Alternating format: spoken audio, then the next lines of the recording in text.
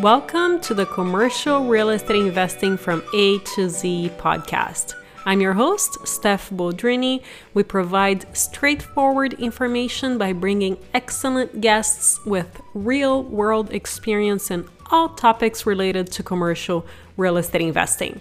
And in today's episode, we're going to be chatting about what's going on with hotels in this market, which areas are thriving and which areas are not, what are the benefits of investing and operating hotels, and also what are some of the major things to look for before investing in a hotel.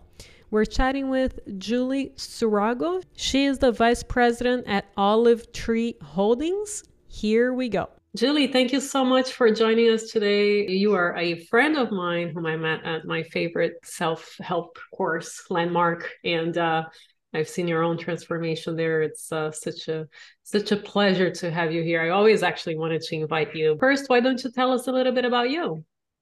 Sure. Thank you, Stephanie. So I started in the hotel industry about 7 years ago after I graduated from Cornell's hotel school. I worked in consulting and brokerage for a number of years. Now I work in private equity. My firm invests in multifamily, but also has a in-house brokerage firm. So I still get to do some hotel work with them. So let's jump into what is going on with hotels today. I'm aware that once there's a hit in the economy, hotels are the first ones to feel it. You can take it by region or by the hotels you guys are managing, however you would like. Yeah, so overall, it's very interesting actually. Through COVID, like you would expect that hotels got hit the most because of the stoppage in most travel, both business, leisure, international, group. And yet hotels were able to kind of weather the storm based because of the PPP loans that were given out by the government, and each hotel employs a fairly large number of people, anywhere from like a Best Western that has about 20 employees up to like 1,000-room Marriott that might have 200 employees.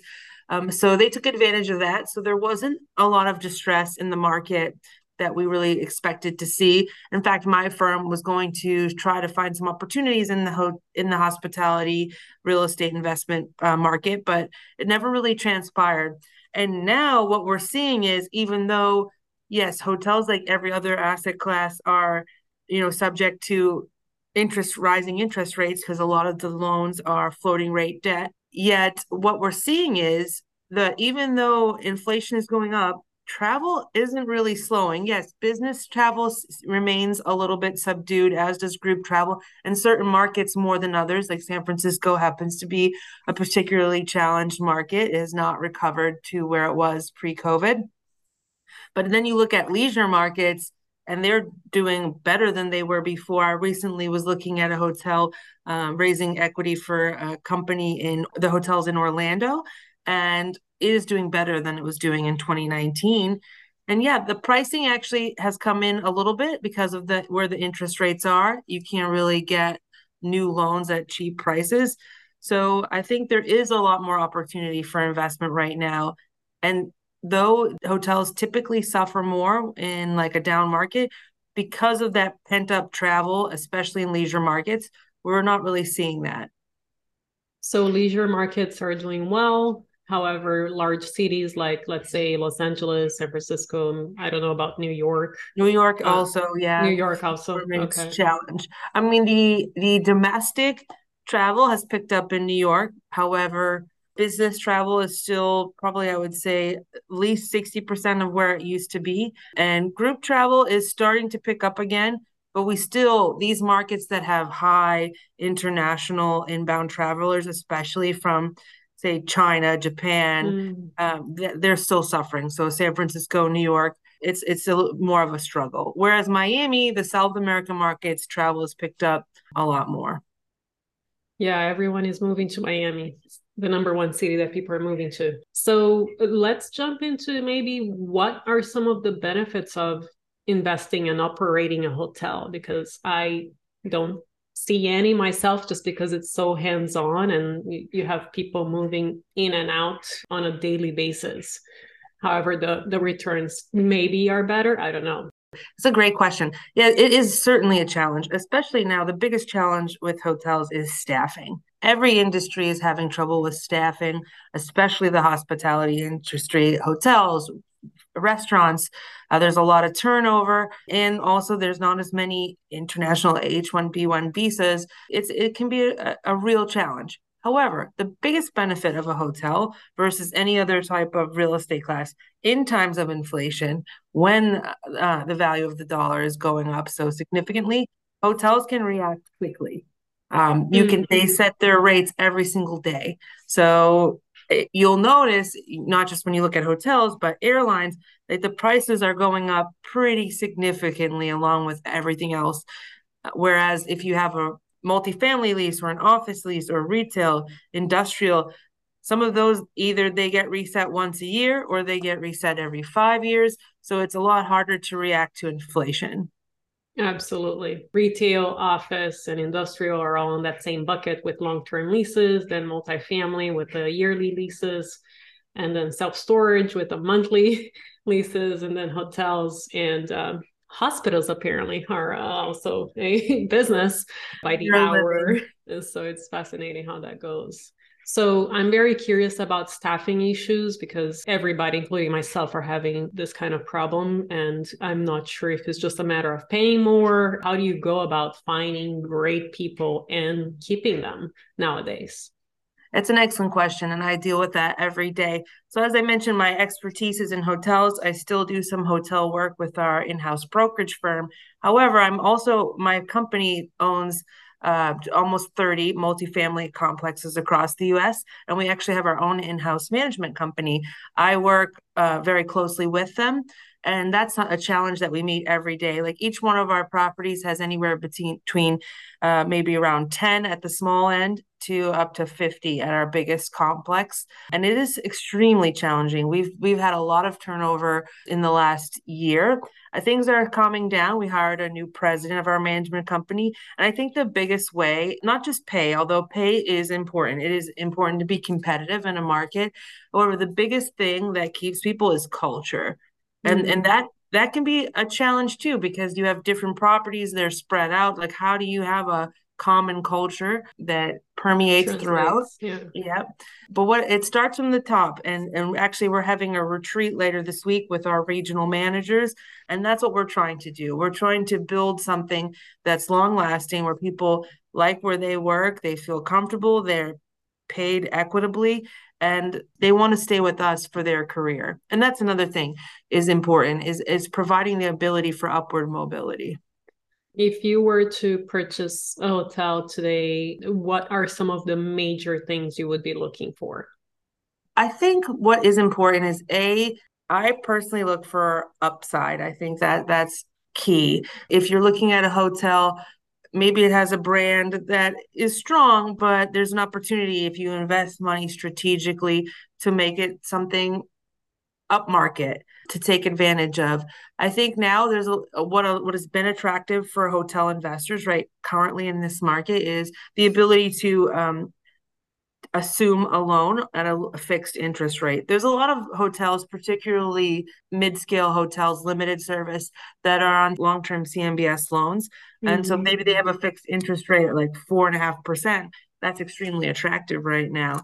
So if you have the opportunity to purchase that loan, you're not going to be able to find debt that cheap right now. Another thing that has been attractive for people, and actually also for sellers, is some sellers, the big firms that have the ability to do so, are offering seller financing at terms lower than what you can find in the market. And frankly, some of what I've seen, in my years in the industry, my expertise is mainly in New York, the Northeast, and Northern California, just based on where I worked. But I'm seeing hotels that were not attractive buys 5 years ago, but sellers are able to sell them now because they can offer that financing at cheap returns, which really improves the upside, at least in comparison on what you can find. What kind of hotel size would you look for? Personally, if I were to start my own investment firm today, I'm actually really into limited service hotels.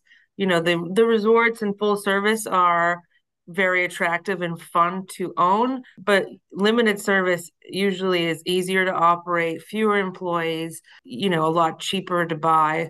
But yeah, honestly, another thing that has always been attractive to me is to buy like nicer economy hotels. I think those weather the storm really well as far as any kind of economic disruption, whether that be like newer build La Quintas or Wyndham Microtels. I think those hotels are a good long-term investment. Another thing that has been extremely sexy lately, which I think is phenomenal, are these glamping Yeah. sites. So been a few companies that will buy like old campgrounds or RV parks and turn it into something cool that gather like three, five, $700 rates depending the season. I think that is extremely interesting area right now. You mentioned limited services. What does that mean in the hotel industry? Full service is your traditional like Marriott or Hilton that has a restaurant and a bar and all the amenities that you would want. Then there you have something called select service. An example of that is like a Hilton Garden Inn or a Courtyard. So there is a restaurant, but it's only open maybe for breakfast and happy hour, Mm. and it has a very light menu, not a full kitchen, kind of like one of those convection oven type things. But it still has like the gym and a few amenities. And then you have limited service, which you could think of as your like Hampton Inn, a Fairfield Inn, those type of things where it's just kind of beds. You have a Hmm. front desk, maybe there's a little market, you could buy something. Those are typically very good. A couple of interesting brands too that have a lot of longevity and potential upside for up branding. If you look at like Best Western brand, they do really well among their subset, but there's also opportunity usually to potentially up brand with the right capital expense. If I were personally to just get in the hotel industry myself, I would maybe do something like, oh, if we don't have to clean your room, you get a $30 discount every night. Is this something that anyone is doing right now to try to decrease those kind of expenses? Uh, I've stayed at several hotels over the last 2 years since COVID, in all different types, whether it's personal travel, business travel. I think most hotels now, with the exception of resorts or luxury, they're foregoing housekeeping altogether. Like They are. they got they got away with it during COVID, and I don't think it's Yeah. the thing that's going to come back. Which me personally, as a traveler, I'm fine with. I would always I don't really want people in my room unless it's a resort. Then I take advantage. But I think that's here to stay now, and it's smart. I mean, that's a huge expense. Housekeeping is, and with the staffing as well. Like you don't need to employ as many people. That's typically an area where it's been hard to stay fully staffed. And when you're not fully staffed, you spend a lot of money on temporary help, which is extremely expensive, and Mm, you don't get as much for your money either. interesting. I have been coming back to hotels because Airbnb has been just insanity with their fees and everything else. And one of the reasons is that they actually clean my room. However, I've stayed at really nice hotels recently that they did not come to do anything. I did not like that personally.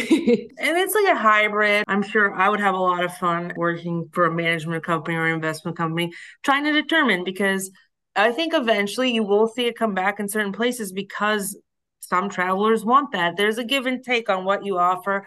And that's to me the fun part of hotels in general, multifamily as well, like when you're managing them, is kind of pulling those levers and like how do you provide the type of service that attracts the best rate, also the best clientele, that's a factor as well, but also making the most money. So there are certain hotels you'll go to and it'll be like, we clean your room every third day, but if you want extra service, call us. There's going to be that, but I think a lot of consumers are just going to be used to it. That'll be a big money saver for them. Can you tell me about the worst period in your career for hotels and what was the situation? It can be a terrible day or it can be just a period of time. For me, I started in 2015. 2015 is probably the best year the hotel industry had between 2008, the Great Recession, and COVID 2020. It was an extremely strong year. A lot of markets, especially New York City, it was the top of pricing as far as transactions go. But then things were still really, really good up until COVID hit. So the onset of COVID and just not knowing what was going to happen. And I had been working in hotel brokerage at the time. It was just a scary time. A lot of people started getting laid off, people took pay cuts, and there really wasn't a lot of transactions happening because there were people on the sidelines, like my new company, who thought they might invest in hotels, who were looking for that price drop that kind of occurred in 2008, 2009, 2010, but it never occurred because during the Great Recession, they didn't have PPP loans to give. And then you had sellers who were still like holding on to the peak pricing that they may have had in 2019 or in the case of New York in 2015. And it was just hard to kind of adjust expectations. So for me, that was the hardest part, which is why I kind of in 2021 a little bit switched gears. Luckily I still get to do hotels, but I'm more focused on multifamily, and that's kind of why there was a pause and a hush that was extremely difficult. Julie, thank you so much for making the time for joining us today. I know you're doing super well, and I'm very happy for you. Are you doing consulting right now? Are you open for partnerships? And how can our listeners get in touch with you? Thanks, Stephanie. Not actively, but I'm always open to chat and help out any way I can. Hotels are my passion and always happy to give some time. So if anything comes up, please shoot me an email, julie.sarago@gmail.com. And as always, her email will be under show notes. Julie, thank you so much for making the time for joining us today and giving your incredible insights. Thank you, Stephanie. And if you are learning from this podcast, you can become a supporter. It's under the show notes at the bottom of the page under support this podcast. And you may pick whatever support you would like to provide. And I hope you guys have an incredible new year, and may all your incredible goals come true. And I will see you next year.